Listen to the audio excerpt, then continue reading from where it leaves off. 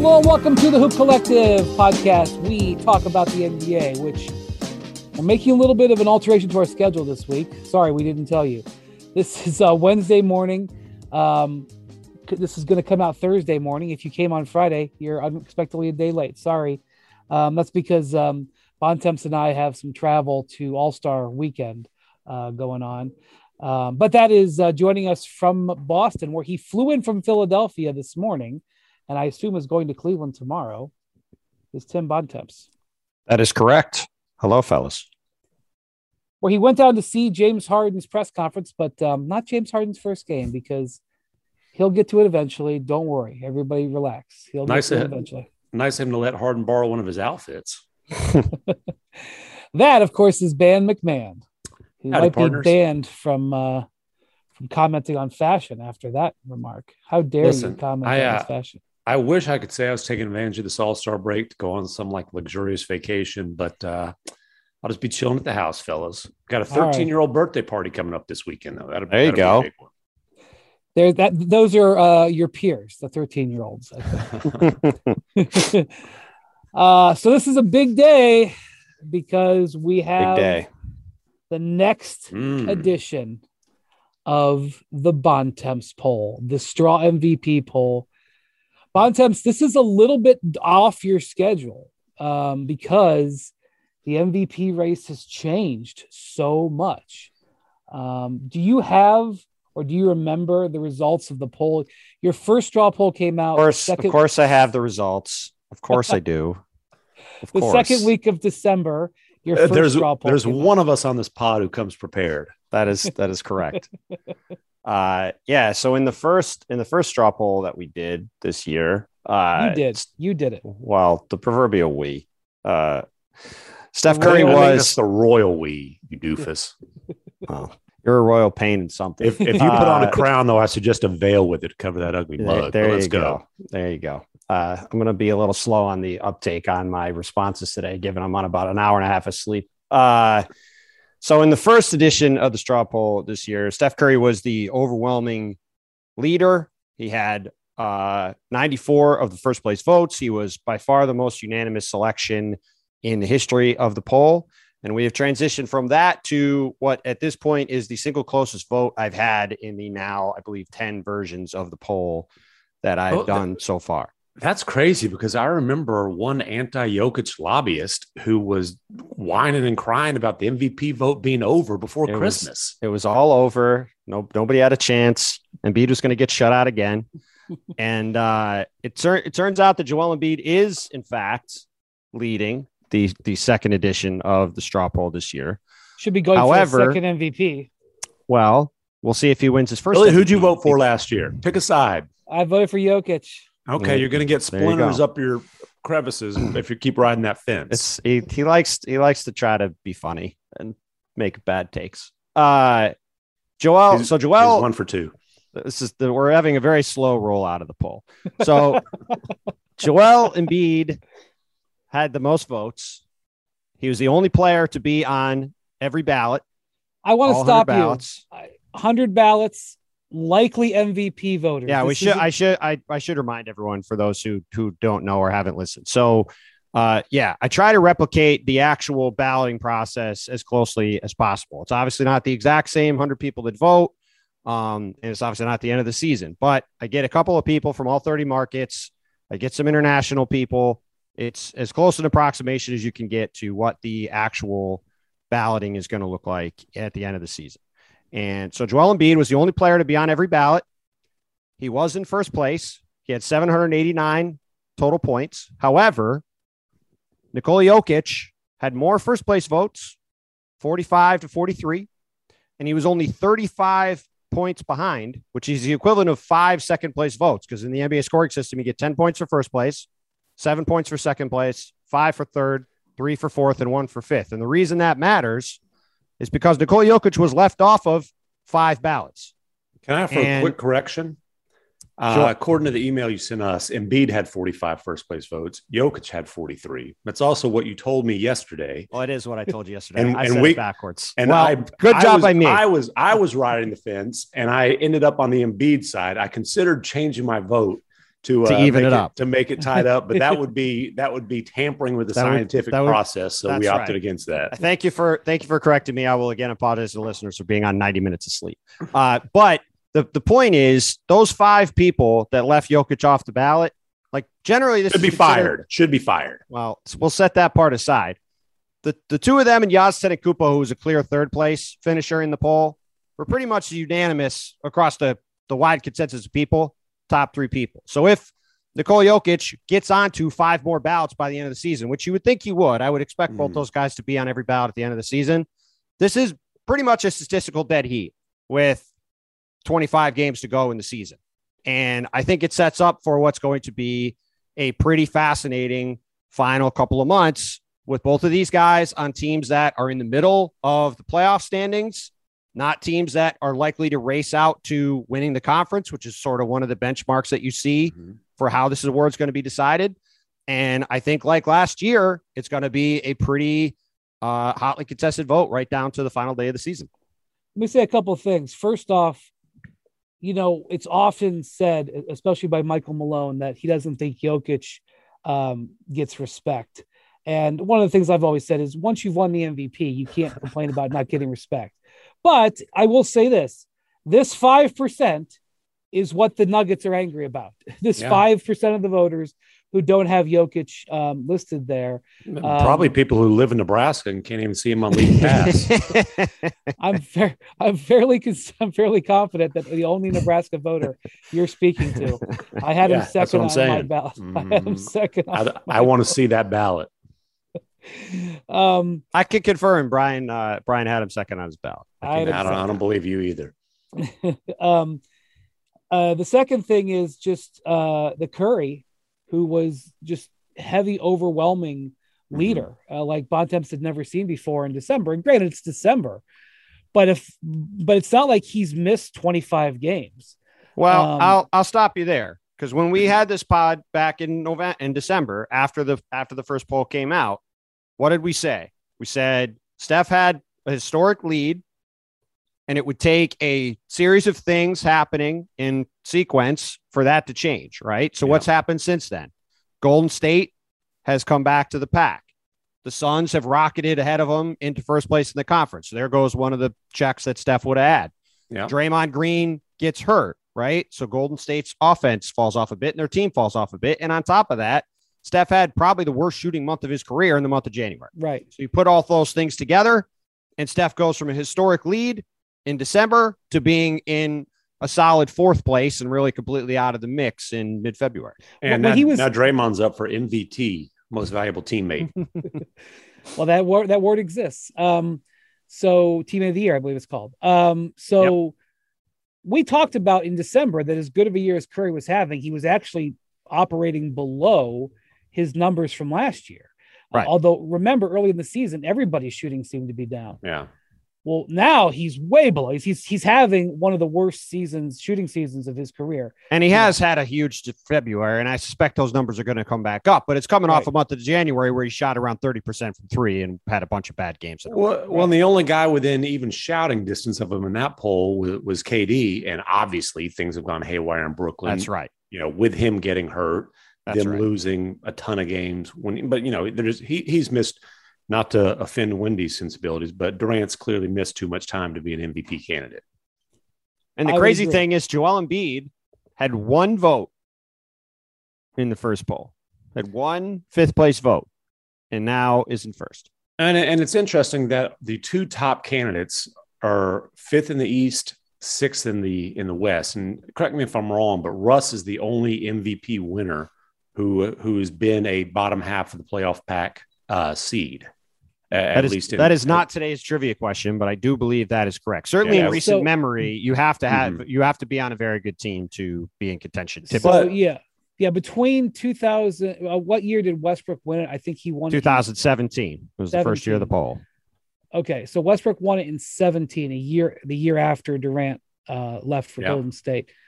Between, I believe, like 82 or 83, Moses Malone won it twice in there. Between then and 2017, there hadn't been an MVP on a team that hadn't won 50 games. Yeah. Now we've had some since then because we haven't had full seasons. So there's our asterisk. Right. But yes, typically it comes from one of the top 3 or 4 teams in the league. And look, Russ was unique circumstances because, like you said, Katie left, so he's missing his co-superstar. Embiid, obviously unique circumstances with Ben Simmons, sitting out the season. And Jokic, unique circumstances with Jamal Murray out the whole season to this point, and then they lose Michael Porter Jr. I did check out the Basketball Reference NBA MVP award tracker, which they've come up with a formula based on previous results. They've got Jokic as the pretty clear favorite, about a 35% probability. Giannis was second, 27%. Now, these votes were due before Giannis went for 50 points. That's right. Went double on 80% shooting. That's right. They had Embiid third at a little over 10%, and Chris Paul right on his heels at fourth at a little over 10%. Yeah. By the way, their number 5 guy didn't get any votes in your poll. That was Rudy Gobert. Yeah, I mean, look, Rudy. I think if Rudy had been healthy, given how much his injuries have impacted the Jazz, I think he might have had a chance to get in the mix. But Rudy's never going to win a popularity contest. No, well, that's also true. But he would at least had some votes. To run through the rest of the poll, since we didn't actually go through it. So it was Embiid, Jokic, Giannis at third, Steph Curry Giannis fourth. had 9, just to jump in, Giannis had 9 first place votes. Giannis had 9 first place votes. Steph Curry had 1 first place vote and was fourth. Chris Paul had 2 and was fifth. And then the other guys to receive votes, Ja Morant and DeMar DeRozan were 6th and 7th, pretty close behind Chris Paul. Those Here 7 comes guys. Ja Morant. Here comes Ja Morant. He didn't have any votes. But he sat out last night and they won again. That's right. Tyus Stones, as they call him, the best backup point guard in the league. He had a great game at 27-9 last night against the Pelicans. John DeRozan, those 7 guys were the only ones who got better than a 5th place vote. They were pretty clearly the top 7 guys. Kevin Durant got a handful of votes. Luka got a couple, and Devin Booker and Jimmy Butler each got 1 to round out the voting. But it was primarily 7 guys for 5 spots, and it was primarily 3 guys for the top 3 spots. And I think to Tim's point about the standings, Chris Paul, I think from a narrative standpoint, has the case that you would typically have in the past, right? Guy who's maybe considered the best player on the best team. Well, he's got the Steve Nash case for sure. Yes. But his stats, I think, ultimately just aren't good enough. And the Suns are enough of an ensemble cast that I think it's going to be hard for him to really generate enough support, I think, to win that award. Unless, I mean, if the Suns go like 68-14, maybe by the end of the year he can do it. Well, but I think it's going to be hard. The argument for Chris Paul is best record, like the absolute most dominant clutch player in the league by far. Leadership. You look at what the Suns were before him, what they've been since him. I didn't put him on my ballot. I did certainly consider him. I ended up going Ja Morant at 5th. But, there's a case. I just don't think it's enough of a case to get up with Embiid and Jokic and Giannis. So I think that the fact that you have the team with the best record in the league not having a clear candidate, I think to your point about this being an odd year in the standings, I think that impacts things a little bit. And then if you just look at how the standings of both conferences are, a lot of these teams, like you said, have had injuries. The Sixers haven't had Ben Simmons. The Nuggets haven't had those guys. Milwaukee's had guys in and out of the lineup. Miami doesn't have a clear candidate. They're first in the East. Chicago, I think DeMar DeRozan might have had a stronger case for as great as he's played, but with all the injuries the Bulls have had, they've not been able to really get the separation that I think he was on my ballot. He was on my ballot. Well, no, I mean to be at the top of it. Like he got on a lot of ballots, but like, if the Bulls had stayed healthy and stayed on the same pace they were at and say they were maybe 5 or 6 games up on the rest of the conference, which they had a chance to do without these injuries, and DeMar was playing the way he's playing, which is absolutely out of control. He's scoring like 40 points a night on crazy efficiency every game. He's playing great. By the way, Nikola Vucevic, who we kind of called out on this pod when Caruso and Ball went down and said, hey, time to start stepping up. He has stepped up. He's been awesome for the last 3 weeks. Awesome. Yep. No, he's been great. So, the fact that the Bulls have stayed in the mix, it's allowed DeMar to keep getting some votes. I just think it's kept him from breaking into that top 3. And also, frankly, Embiid, Jokic, and Giannis are having truly insane statistical seasons. Yeah. And I just think it's going to be very difficult to break into that category, no matter how well you're playing. Let's talk about Embiid for a minute. So Kirk Goldsberry pointed this out. He is leading the league in scoring right now. No, he's not. No, he's Oh, not. Giannis overtook him last night by putting up 50. Yeah, it's 29.4 for Giannis, 29.3 for Embiid. But well done. Well done. Yeah. Well, he was leading the league in scoring. Once again, Windhorst, ill prepared for the pod. Okay, fair. Windhorst anti-Euro smear campaign continues. Never based in fact either. Yeah. By the way, none of the top three are Americans, so I don't know what anti you're talking about. So, but let's say he wins there hasn't been a center win the scoring title since Shaq 22 years ago. Yep. So the fact that Embiid is up there is remarkable. Now, I don't think he's going to win it because when James Harden comes in, Embiid's usage, I expect, will come down. I'm going to disagree. I'm going to disagree with that. I don't think that's the reason why Embiid might not win. I think I was looking at this. Not the scoring title is what I mean. Oh, you mean the scoring title? I thought you meant MVP. I'm sorry. No, but what I was saying is I think if Harden comes in and the Sixers elevate as a team, that will improve Embiid's even further strength. So I think Embiid, it's easy to say you're picking the leader, but I think Embiid's upward mobility because of Harden's arrival, of course, he has to stay healthy. I think not only is he in the lead, but he's got the best upward mobility. How much do you think the scoring title matters to Embiid? Two guys drove to work. Neither guy wore a seatbelt. One guy got a ticket. One guy didn't. The same two guys drove home. One guy wore his seatbelt.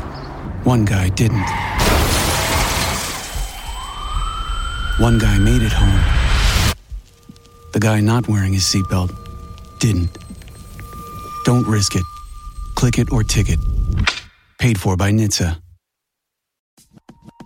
For the ones who get it done, Grainger offers high-quality supplies and solutions for every industry, as well as access to product specialists who have the knowledge and experience to answer your toughest questions. Plus, their commitment to being your safety partner can help you keep your facilities safe and your people safer. Call or click Grainger.com or just stop by.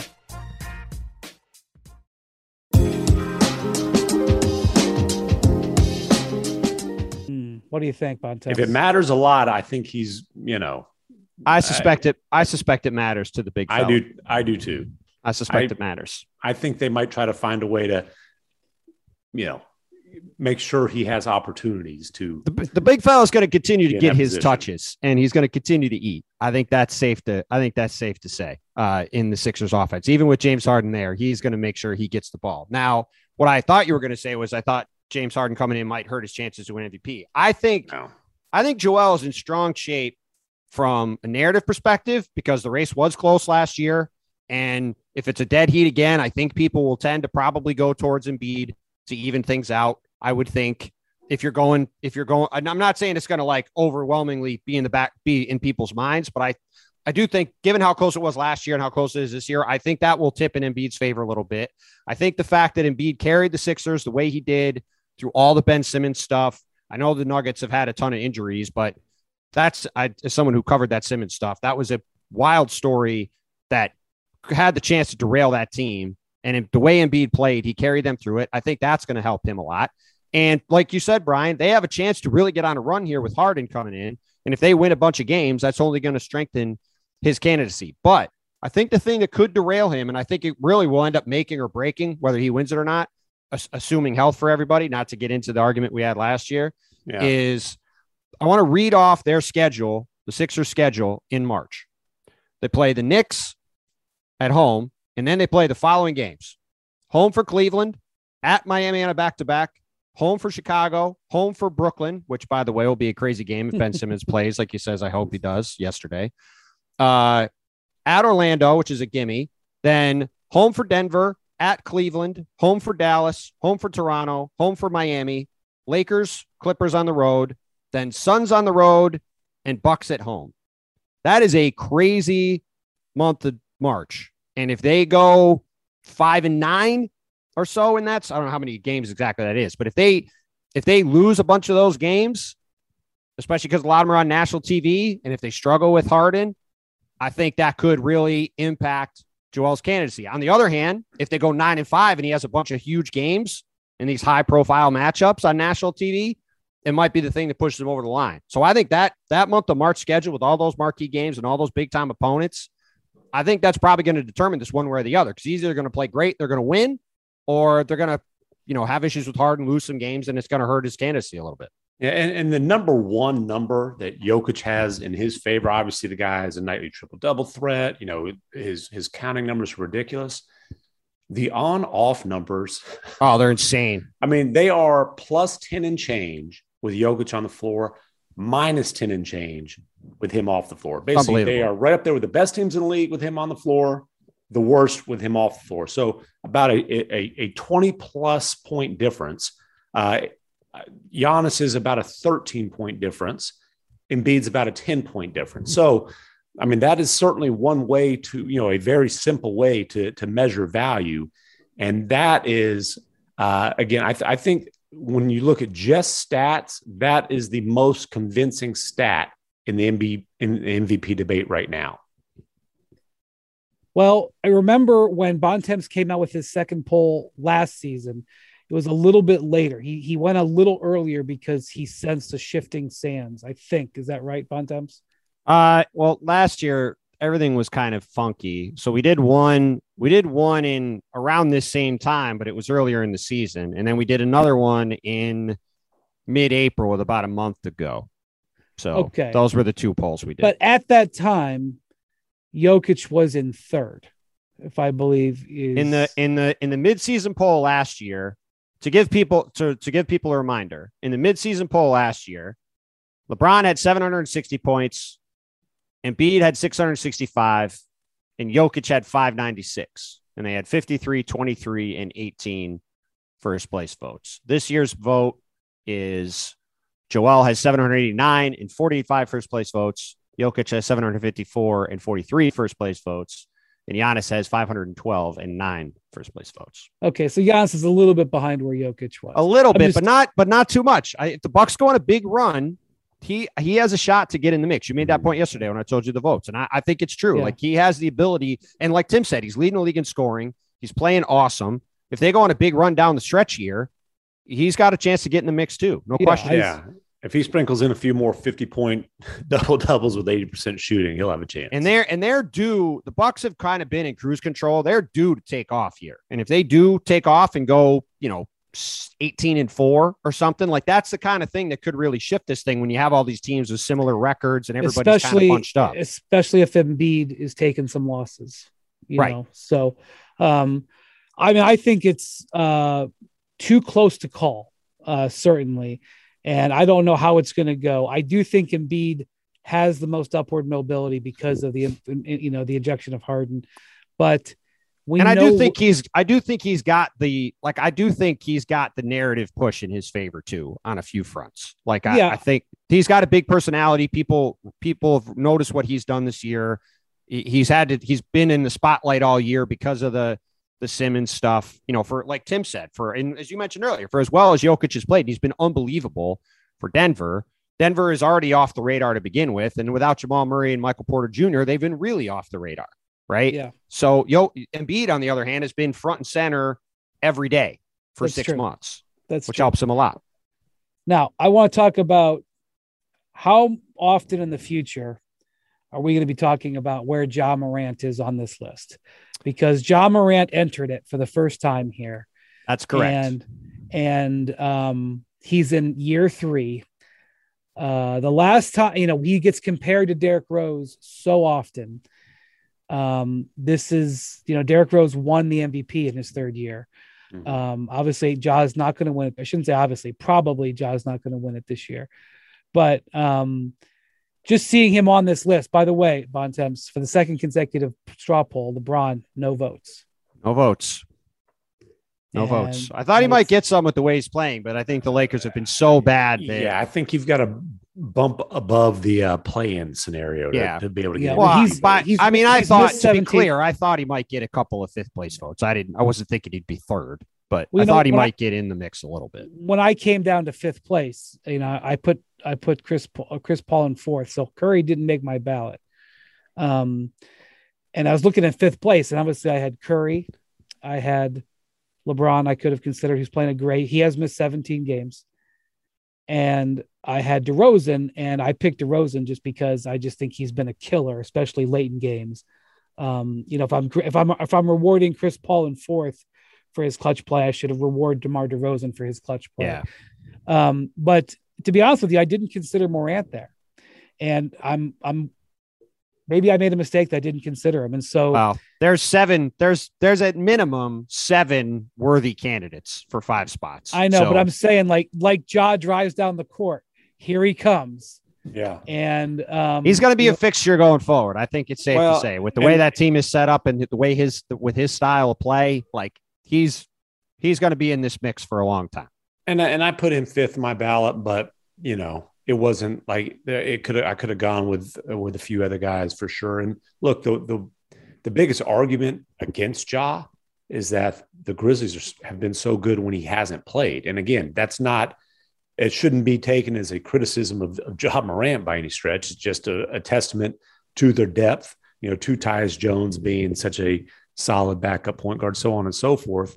Yeah. But Ja, he'll end up in the also considered mix. He'll be somewhere between 5 and 8 in MVP voting. And then I think he's going to have a very serious chance of being a first team all NBA player, which at age 22 or whatever is I bet he's going to be a lock for that. You should bring up the point you brought up to me yesterday about your guy in your hometown there, McMahon, too. Well, Luka, if Luka had played all season the way he has the last month, he definitely would be. He'd have more than 2 fifth place votes. He'd have more than 2 fifth place votes for sure. But he didn't. He got off to a slow start by his standards. You can tell me what his numbers were, but if you watch the games, he was stinking it up by his standards. Missed a bunch of time, got in better shape, and then he's looked like an MVP candidate since then. But that's coming to camp in shape next year, and he's going to be right in the mix again. He's been very self-deprecating. Is he always this self-deprecating? I don't remember. He seems to be loosening up. He seems to be loosening up a little bit. And he's always had that personality with his teammates, but he's just with the media. I've always said he treats the media like, most kids his age treat math homework. They'll do the bare minimum and not enjoy it at all. The math, he's aging out of the math homework comparison, but he's loosening up a little bit. The other night I asked him, this was after he went for 51 and 45 in 2 straight games against the Clippers. The Mavs split those games, fresh off the KP trade. Luka's minutes are up in the high 30s, low 40s on a regular basis. Obviously, he's carrying an insane load offensively. And I said, hey, can you keep this up? Is this sustainable? He said, yeah, for sure. Helps me get in better shape too. More cardio. He also, I don't know if you guys saw the little beef that he had with Terrence Mann, which is, that there's some history going there. on for a while. Yeah, going back in the playoffs, and they're both Bill Duffy clients, but they're not buddies. And so I asked him about that, and he basically said, I don't agree with this double technical thing. When a guy's chirping at you all game long, the first thing you say back is a double technical. I don't agree. And he said, if somebody's chirping at you all night, you'd probably say something back too. And I said, yeah, I tend to start the chirping. And he goes, me too sometimes. Yeah, sometimes. Well, they're bonding. Sometimes for both of us. 3 years. Listen, this is 4 years in. They're bonding. 2 miserable people to deal with on a daily basis. There's only 2 things I have in common with Luke. Okay, the tendency to report to camp out of shape, and the fact that we tend to start the chirping. So we can bond over those 2 things, and those 2 that things checks. That checks. I have so many things I could say that I think that you two, but I'm not gonna. Perhaps the reason for reporting out of shape are also similar, if that's what you're getting at. Yeah, well, can confirm that too. I'm gonna hold my tongue. Really? Because usually you don't hesitate to take shots at the Euros. How dare you? So the Bontemps poll, latest issue of the Bontemps poll, one of the more interesting ones we've had. And I would sets say up what should be a really fun couple months. Yeah. It's going to be a really interesting race. Got interesting races in both conferences and interesting races for the MVP. It's going to be a lot of fun. Let me ask you this. You typically do 2 of these a year. You're a little bit out of your normal rhythm. The plans to do a third one. I did it now because I wanted to do it a little earlier, but scheduling wise, I couldn't get it done. And I want to do one in late March to see where things sit. Hopefully we'll be able to do one. We'll see if it happens. But I hear Buntim's got paid overtime for this one.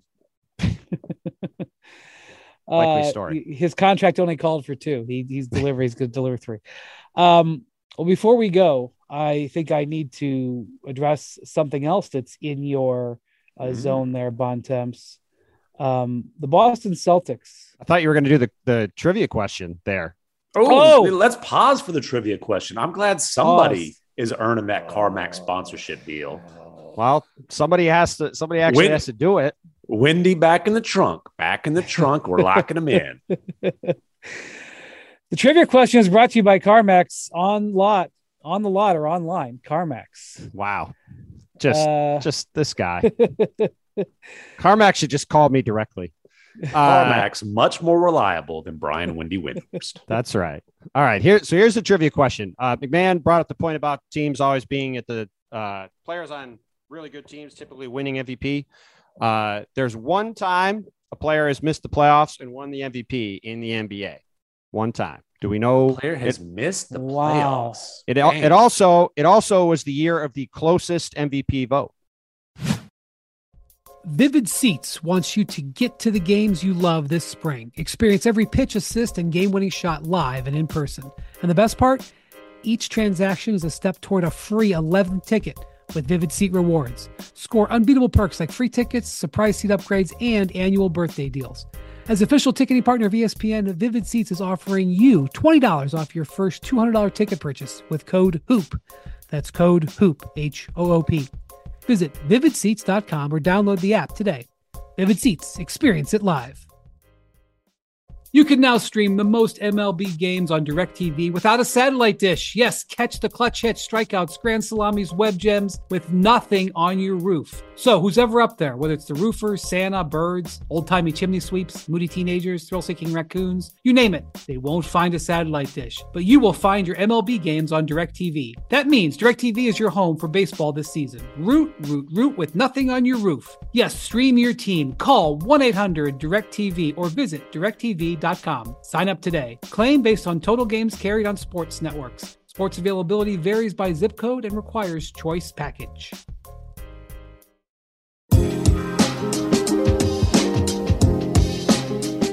Wow. In terms of share of the vote. It wasn't like in like the 60s, was it? It wasn't in the 60s. Were any of us alive at the time? I was born in 78. No. Okay. So this is early 70s then, I'm going to assume. Early 70s. It's in the 70s. Yes. Are you going to read through? Are you looking through all the MVP? Well, hold on. I'm trying to find it. Hold on. I mean, with all due respect, I mean, if you asked me who won the 70s, I would have said Kareem Abdul-Jabbar won a bunch of them. And that is the correct answer. Oh, wow. That's only because he won like 4 or 5 of them. Well, 70s. I wasn't trying to like completely trick you. So Kareem in 1976 was on, I believe it was the first year he was on the Lakers. I'm not 100% positive on that. Missed the playoffs, won MVP, had 44% of the vote. Do you guys want to take a guess at who had 42% of the vote and came in second? Man, this is months before I was born. Played for the Buffalo Braves. Oh, Bob McAdoo. Bob McAdoo. That is correct.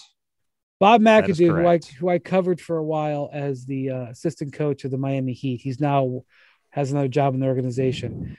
McAdoo would have shooting contests after practices with some Heat players. And I mean, obviously, I'm sure they all knew he was a Hall of Famer, but he was in his late 50s, early 60s at that point, I think. And McAdoo wouldn't jump, or if he jumped, he would jump, 1 inch.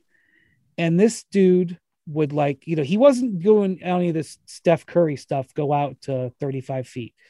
He would just be like, okay, I'll take 18 footers and I will make 65 of them in a row at age 50, whatever, 60, whatever. He would just bam, bam, bam, bam. He wouldn't say anything.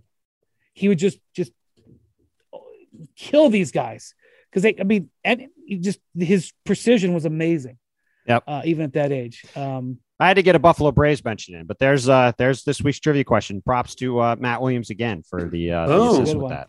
Boy, did I just get flat lucky. It was just a flat wild guess. All right, your neck of the woods, Bontemps, there in Boston. The Celtics won their 9th consecutive game on Tuesday night. They beat the 76ers by 50 points or something like that. Harden 47, I think in the end. It was 135-87. Harden 48. Who earlier in the day, Harden said his hamstring. Well, you were there. He said, what about his hamstring? Said he was feeling good. Was going to keep rehabbing it and be ready to go full bore after the All-Star break. The Sixers did not do whatever it takes to win. So I know Harden wants to be around those kind of guys. Chris Paul did later in the night. He did whatever it takes to win. I don't know if Harden would like to ever play with him. Back to Boston. Maybe the Sixers could trade for him this summer. I'm sure he'd love to be reunited with Daryl Morey. That's right. I don't understand why Harden is not playing. If he says, I don't understand why he had like the shoulders out to here and then like the separate sleeves. But go on. Yeah. Well, and he's not going to All-Star weekend, or he's being honored as a top 75 all-time player. Well, I can explain that. You want a vacation in Cleveland?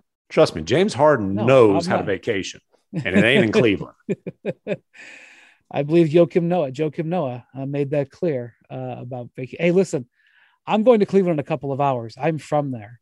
The weather is supposed to be good for Cleveland in February this time.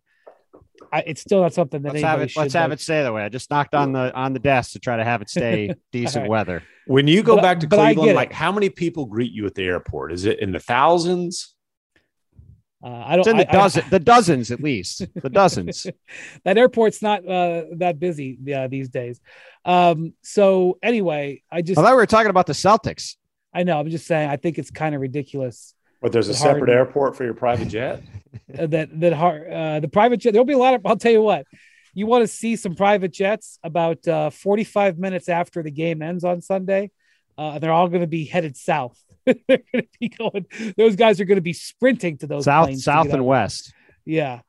So anyway, I think it's ridiculous, and nobody's batting an eye. I mean, as far as I know. Listen, just blowing it off. Nobody bats an eye. Like it's about the 19th most egregious blow off by James Harden in the last 14 months. So which is why he keeps doing it, because nobody seems to care. Whatever, he'll do whatever he wants. But okay, Boston with James Harden on the sidelines eviscerated another opponent 9 in a row. I have talked during this podcast about how Boston was one of the most frustrating teams for me to watch because I hated the way they played offense all year. I hated watching Tatum take contested shots that he would miss most of the time. But then Bontemps in this last, because the winning streak is 9, but really it's like maybe 12 out of 13 overall. So the Celtics have won 11 of their last 12 games. Over those 12 games, they have outscored their opponents by 253 points. That's a lot. And they have had a couple of obviously very hot shooting games in there. And it's been a bit of a progression to the mean, which their people, which I think you described the organization. And I think maybe Pelton talked about this, that the stat model said there's no way they should be shooting this poorly, and they have improved. But what's happened is defensively, they have this last 12 games, they have played the best 12-game stretch of defense that any team has played in the NBA this year. And arguably, I haven't run the numbers on this, arguably in the last few years, because their points per points per 100 is in this 12-game stretch is somewhere in the neighborhood of like 93. It is 94.7 right now, which is the next best over the last 12 games. Are you fighting Oklahoma City Tanker, who are at 105.5. So they're 11 points per 100 possessions better than the second best team in that stretch. It's the same gap from second to 28th. Jesus. Like that's Secretariat type stuff. defensively. So Bontemps, what happened? Why is it all of a sudden working? Well, it's a couple things. For one thing, the first 8 or 9 games of this stretch, they generally played horrible teams and teams with most of their players out. That helps. So that helped a lot. However, the last 3 games, they played Denver, Atlanta, and Philly. 3 good teams, generally healthy. Each had a guy or 2 out. But like last night, the Celtics had Marcus Smart left the game in the second quarter with an ankle injury. It looks like it could be not very good. We'll see how long he's out. He turned it pretty bad when he stepped on Joel Embiid's foot. And Robert Williams, who's, in my opinion, should be in consideration for most improved player this year. He's been fantastic for them. He didn't play because of a calf injury. So they were down, 2 of their starters for most of the game. And they only got like 8 players. Yeah. Well, so some of it is the schedule until very recently was very soft. That's part of it. But their defense has been good all season and has gotten even better of late. That's one part. Second part is for these last 3 games, this trade for Derek White has a chance to be a transformational trade for the Celtics team, because I wrote this big story back in November about where the team was at when they were struggling early in the year. And most of the story is about how the Celtics needed to surround Jason Tatum and Jaylen Brown with the right kind of players for them to succeed. In short, those are players that make quick decisions, can play at both ends, and don't hold on to the ball. Derek White does all those things at a super high level. He is Popovich school. The Greg Popovich school. That's pass or shoot. 2 seconds. Pass or shoot. 0.5 second decisions, right? Catch the ball and make a decision. Derek White takes 4 times too long. Derek White plays like that, and he has immediately come in. He's walked right into the closing lineup. Him and Marcus Smart in the backcourt, Jaylen Brown and Jason Tatum on the wings, Robert Williams at center. Those are 5 awesome defensive players. There's 0 weak links there. You could switch across positions. They're all big and physical and fast. So that has been a huge thing. And the other thing is, frankly, they've just stopped playing bad players. Like the Celtics the past couple of years have been playing a lot of bad players, and they excised Dennis Schroeder. They excised Romeo Langford in these trades, and Ime Udoka is now playing basically 7.5 guys when his team's healthy. It's got his starting lineup, which has dominated all year. He just hasn't played it much with Al Horford and Robert Williams, and then Marcus Smart and the 2 stars on the wings. And now Derek White and Grant Williams, who's been fantastic off the bench. He's shooting 44% from 3 this year and is a really good defensive player. He's lost a bunch of weight. He's gotten a lot quicker. And then he's having Peyton Pritchard play a little bit, who's a pesky defender and is a good spot-up shooter and doesn't need the ball. So those 8 guys know how to play. They fit together.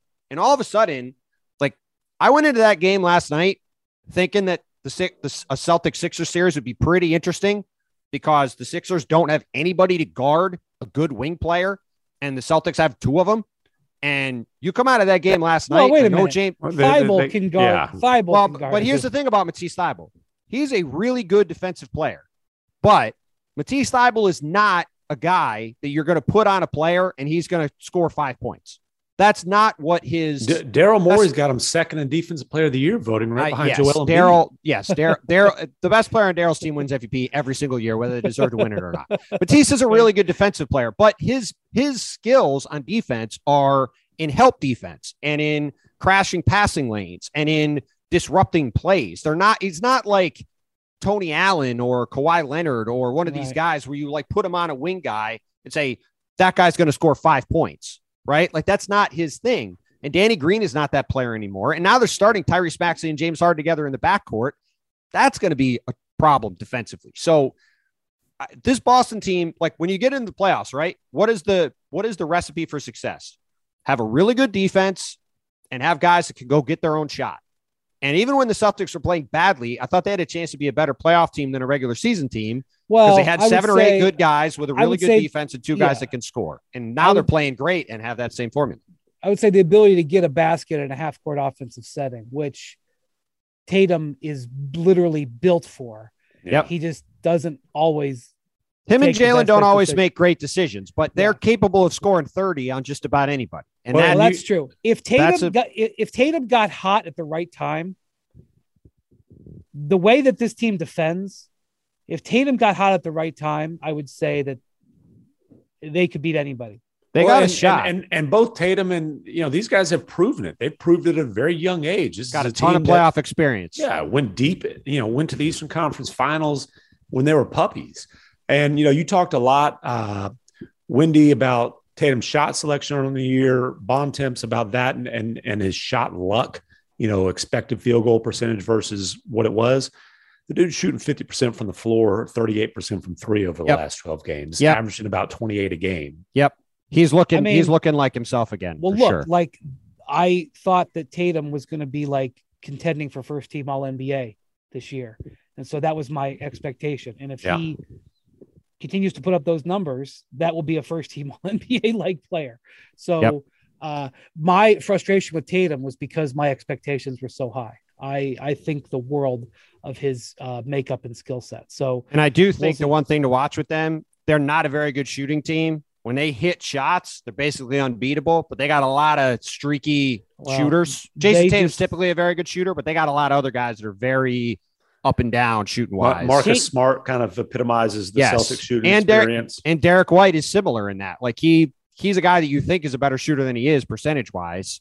But they, if those guys are making shots, it totally changes where they're at because their defense is always going to be good. Tatum went through a 2-week span earlier this year where he didn't make a three, whatever it was, 30 some in a row. Yeah, I think he missed 20 in a row. Yep. Okay. All right. So we'll see. I'm not ready to sit there and move Milwaukee from my favorite out or anything, but I think it's worth noting. And I really liked the Derek White trade. I know they gave up, a couple of things in that trade that, you may regret later, but I really like that trade. The Spurs just don't trade players, and especially players that are young, but they wanted to clear out some space. And I will say that I kept hearing like both Grant Williams and Robert Williams' name in some trade discussions ahead of the deadline. And I didn't get it because not only is Grant Williams a good defensive player who's been, I say Grant, well, they both are, but not only is Robert Williams a good defensive player, he signed to a spectacular contract. They got him the Robert Williams thing. The Robert Williams thing, I think, had zero merit to it. There was, Grant Williams' name, I think, came up in different discussions at times. Ultimately, the Celtics decided that they weren't going to move him, which I think was the right move because I think he could develop into a PJ Tucker type player, and that's a really good player. And also, it's a guy that tends to be underpaid. And when you've got a couple really expensive pieces on your roster, you got to fill in around them with guys that fit. Grant Williams fits. But yeah, Robert Williams, to me, like I said it earlier, I think he legitimately should be in most improved player consideration this year. He's been unreal for the Celtics, and his development has been a massive game changer for them because he's got a chance to be a big time talent. And like you said, he's making $12 million a year for the next 4 years. Like that's it's got the potential to be a big time value contract for them. Yeah. And it's not like he's a nothing offensively. I mean, he's, obviously limited, but he's limited in the same way that a Clint Capella is. You know what the difference is though? He's a really, really good passer. Yeah. He might be the best passer on the team as a center. So he gives them some flexibility there that way. And he's going to be making $10 million less than Capella. The next years. Like he's better than, as of today, I would rather have him in a vacuum, and he's making, like you said, a lot less money. So we'll see. All right. Well, thank you for your latest work on the Bontemps poll, Mr. Bontemps. Thank you, McMahon. We're going to Cleveland, McMahon. You're going to Cleveland. McMahon's chilling at home. Vacation in Cleveland. Lucky for him. We're going to Cleveland. We'll see how it goes. All-Star Weekend. We'll talk to you afterwards next week. Thanks for listening. Adios, amigos.